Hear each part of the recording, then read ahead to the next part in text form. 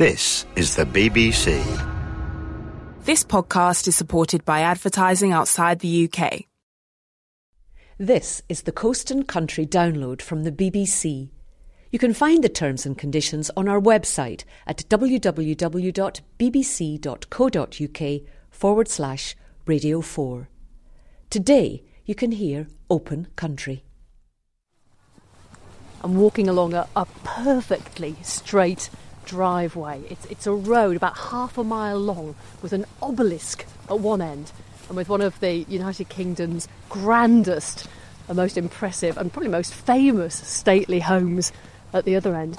And all the way along this road, dotted on each side, are Christmas trees, and they're all lit up with sparkly lights, and it is very, very atmospheric. I've come to Castle Howard, and I am with Brian Deaton, who is the head gardener here. We're just tiptoeing past one of these Christmas trees at the moment, and they look fabulous, don't they? They really make you feel Christmassy, don't they, Brian? Oh, yeah, it's a lovely sight and a lovely feeling once we start putting the Christmas trees up. How many are there?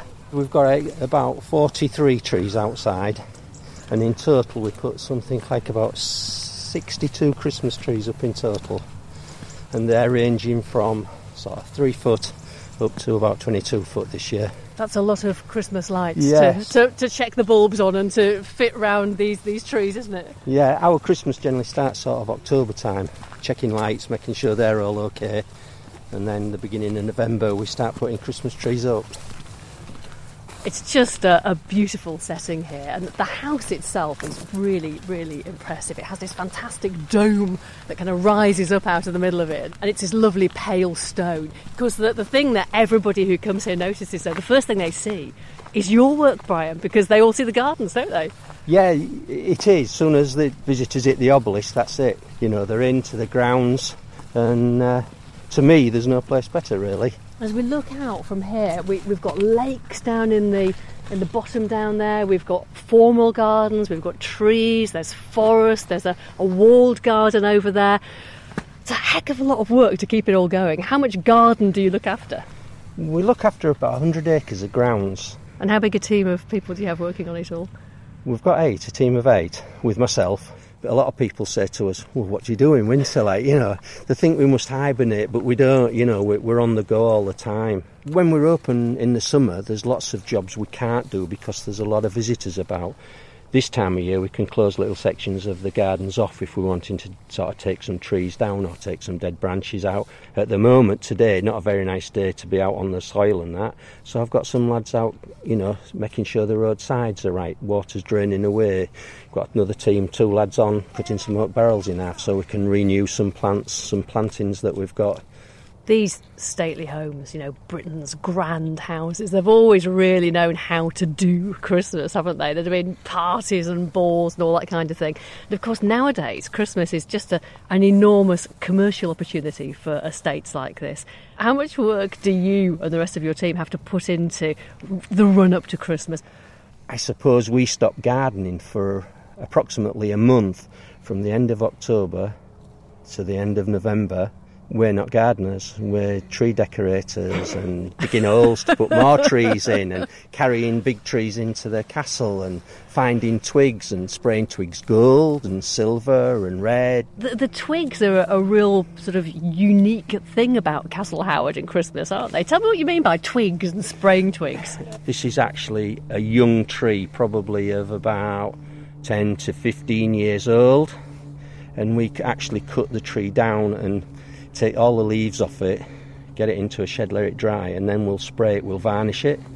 Some will spray gold, some will spray white, some will spray red, and then we take them into the house and they actually hang baubles off it. It started off with 1 twig because we didn't open for Christmas. Mr. Howard always had a twig at the bottom of his staircase. And Howard's obviously at the family who live in this house. Yeah, and it was tradition, and they had these lovely glass baubles at the bottom, and it was always a treat for us to sort of get in and set this thing up in this ice cooler and then cover it with moss, and then Mr. Howard would decorate it, and, you know, there was always a sneak in after to have a look at it and see how it'd done, like, you know. Then it became that as soon as we started opening for Christmas, we had to find more twigs, so... And they're deciduous trees, they're not fir trees at all. No, they're and completely different to a traditional Christmas tree. They're an oak top, and it's got to be oak, nothing else. Do you really look forward to when all the trees go up and the whole place takes on a kind of almost like a magical air, doesn't it, at this time of year? Yeah, it sort of turns into nearly like a fairy tale castle, you know. As you look down the drive, you just see all these little twinkling lights. And the great thing for you is the trees, they actually grow here. We just look over to our left-hand side over there. Forests, that's what you do here as well. You have forestry and you can grow your own Christmas trees. Yeah, that's the beauty of it.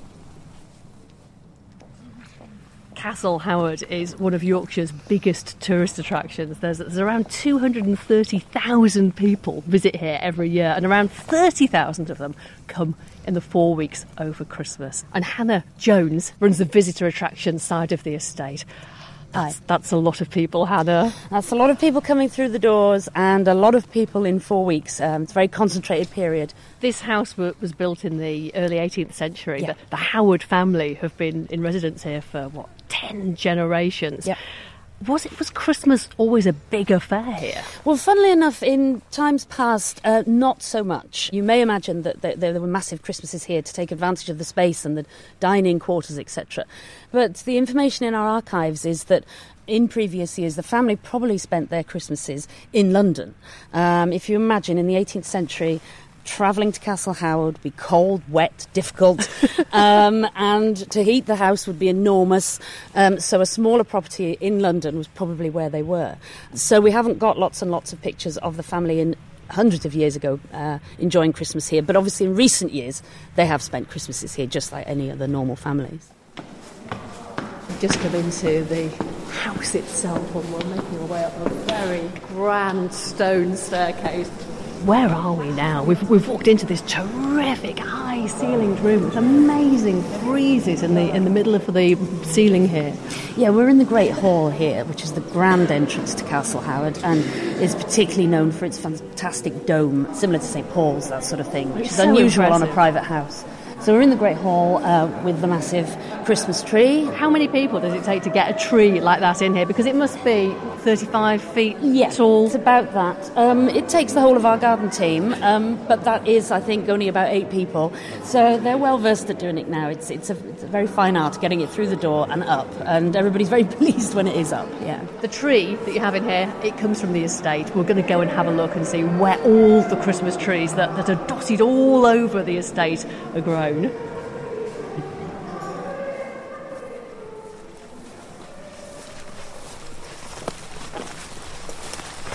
Yeah, this is the Christmas tree field in Prettywood.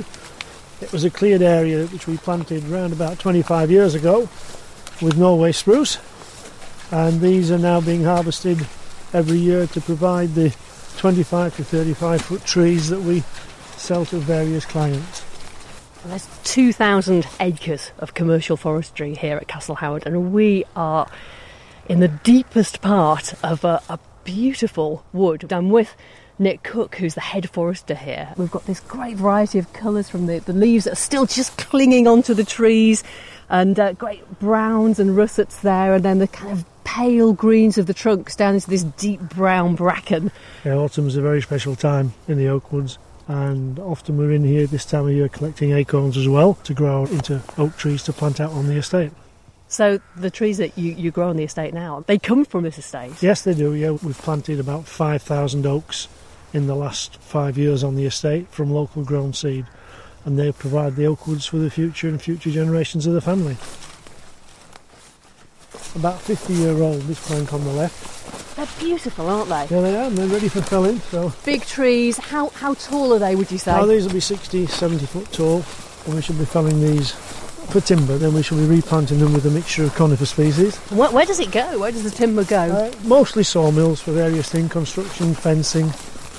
That's the softwoods. The oaks go for all sorts of purposes, depending on the quality of the timber. So quiet in these woods. The only noise, really, is of us creeping through the vegetation and the odd drip of water, because it's a real, still, grey kind of day. Yeah. You just see a little bridge across in the stream. So this whole area through there is designated as a natural reserve. So we won't do any forestry work right in the bottom. And we have otters who come up the streams, and it's all completely natural right through there. and that's down on our woodland management plan to leave this as a natural area. It seems like a really ancient wood. How old are these woods? These are ancient woodlands. That's a designation, actually. That's isn't a it? designation. That's a proper designation. They are ancient woodlands. We have 550 hectares of designated ancient woodlands. They're about 125 years old, these oaks. Well, there's one part of the woodland here on the estate that really comes into its own at this time of year. And all those oaks are in front of me. But if I just turn round, right behind me, there's a great slab of coniferous forest. And this is where you've been growing Christmas trees. That's right. This is one of our Christmas tree fields. This was an open space that was planted approximately 25 years ago. And these are grown specifically for Christmas trees. And how big are these? How tall will a tree grow in quarter of a century? The tallest of these are about 35, 40 foot.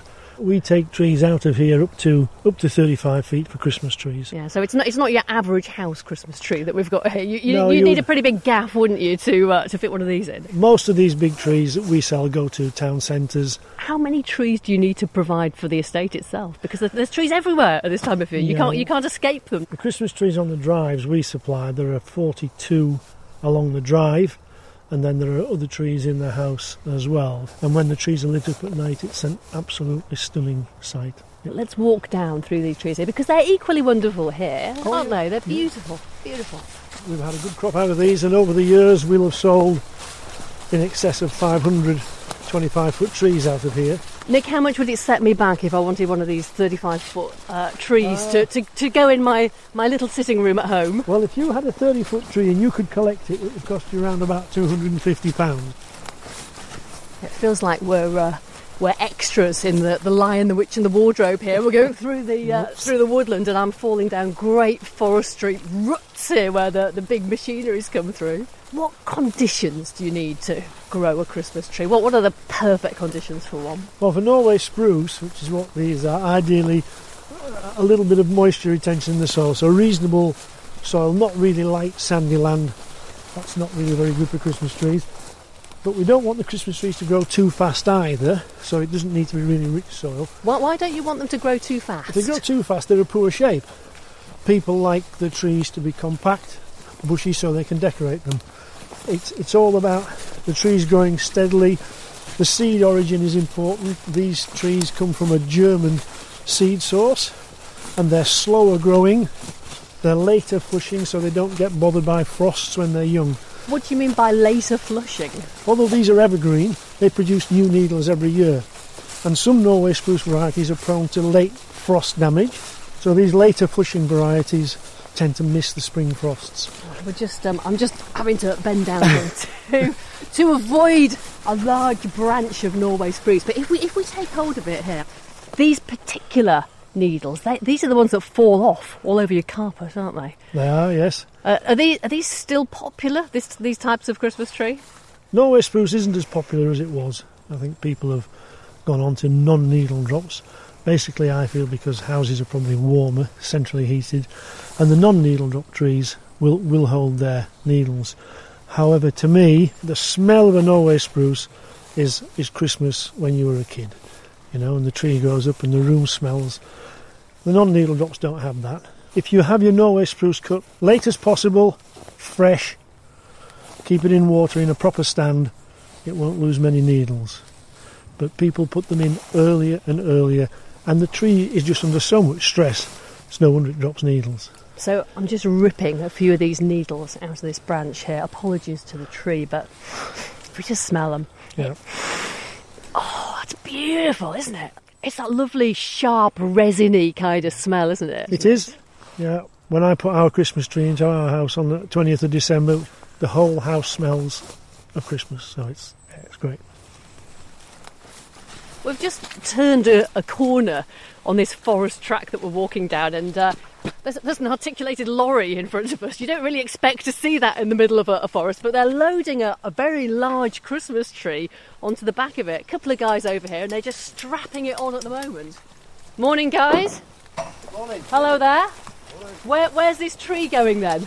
It's going to Porter Cabins at York. Porter Cabins? Huntington, yeah. Oh, that's the company? Yeah. So how hard has it been to get this on this lorry then? No, not a problem. No. Easy putting the trees on the back of here. This is Kevin Gill, you're a haulier, and this is the second tree that you've transported in the last couple of days or so. And this is Michael Merrick that I'm talking to here. How difficult is it to transport these things? Because you don't want it to fall off on the motorway, do you really? Strap them up quite well. We put one round the stump. See, it's actually quite tight. Yeah, really tight and then cables. what we do, we put a strap over and zigzag it over so we keep all the foliage in to the wagon so it's not flopping them out on the motorway. What are you up to, Kevin, here? Just going to tighten up this last bit of strap to make sure nothing's going to come loose.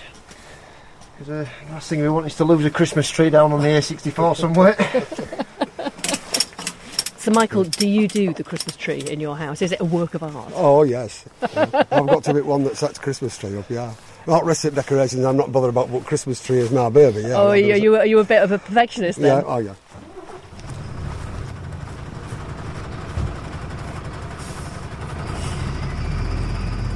Where do they go, these trees then? Where might we see one? Well, we've got trees this year going to Selby Town Centre, Goole Town Centre, Brayton. We've got trees going into York, trees going into Filey. So they go to quite a few of the local towns and businesses. How long have you been growing these trees, Nick, personally? I've been growing Christmas trees for nearly 40 years now, from seed. So all these trees I sow as seed, and now we're seeing the other end of the circle, so we're watching them go for Christmas trees. And when you see them in a town centre, you must feel a kind of paternalism almost, do you? It's nice to see them. I'm not sure about paternalism. I'm not really a tree hugger, but it's nice to see a good Christmas tree, and it's really nice that it's Christmas and people enjoy it. Eventually here, when we've taken all the trees that are commercially saleable as Christmas trees, this field eventually will be replanted and the process begins again. It's all about sustainability. It's all about continuity.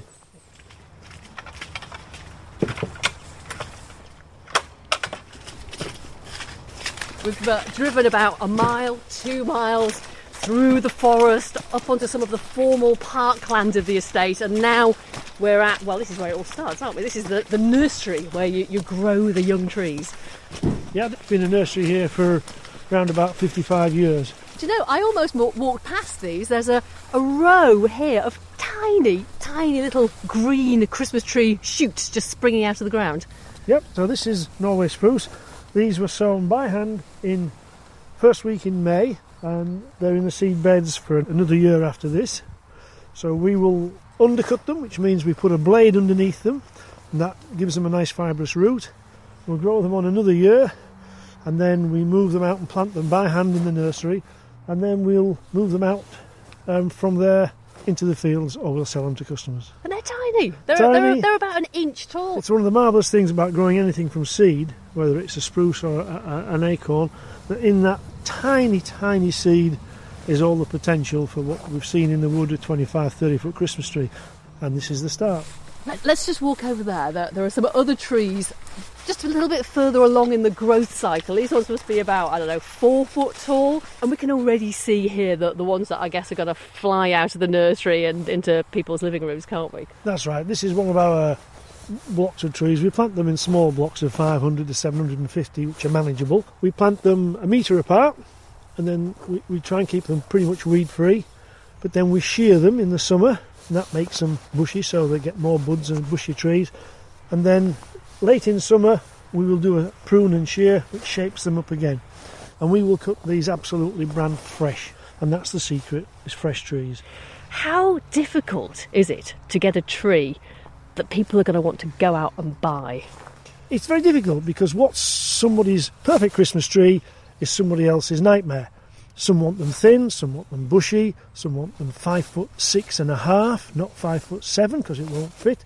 But what you always have to bear in mind is it's their Christmas, so it is important that, and it's great, but it's difficult. And is it a profitable business? Oh yeah, it's profitable. We wouldn't do it if it wasn't Can you make a lot of money out of it though? I'm not going to say a lot of money. If you've got a bit of land, you think, I could grow a few Christmas trees on that. A lot of people have got pieces of land over the years, and I've sold them thousands and thousands of trees, that thought they were going to make a lot of money out of Christmas trees. If you're going to grow Christmas trees, you're going to grow any crop, you've got to manage it. Oh, smell that. such a strong smell. Really, it hits you in the nose, doesn't it? Norway spruce being felled, yeah. It's a strong smell. We've seen those tiny little twigs that are about to grow into big Christmas trees, but this is where they end up, and this is where the felling's taking place. Yeah. These are big 50, 60 foot trees. This is the end product, if you like.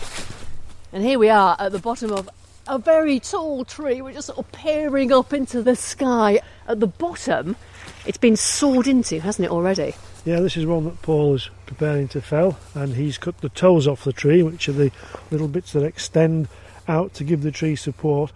Paul cuts those off so that he can then cut the tree and puts what we call a gob in, which is the little bee there, which will make the tree fall where Paul wants it to fall, not where the tree wants to fall. Are we safe? It's a big tree, this. Oh, we're safe here. Obviously, we wouldn't be within falling distance of the tree when Paul starts to fell.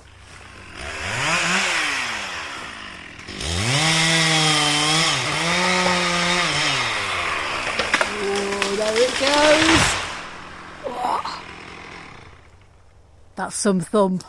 Where will that tree go? Paul will now take all the branches and the top off, and depending on the quality of the tree, it will go either for saw logs, or it will go for rough sort of pallet work and stuff like that, or it will go for chipwood.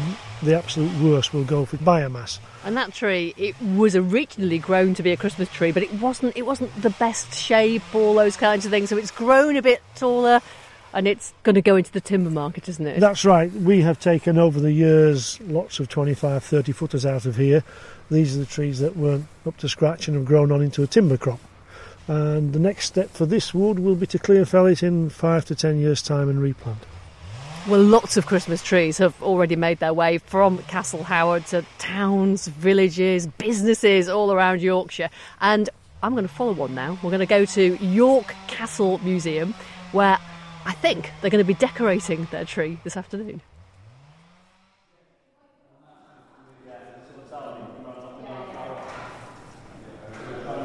Well, I've driven for about 15 miles just south of Castle Howard. I've come to York and I'm in York Castle Museum, and I'm here to meet Faye Pryor, who works for York Castle Museum, because in the corner of that drawing room over there is a Castle Howard Christmas tree. There is indeed. We've got it decorated up as though it was a late Victorian Christmas.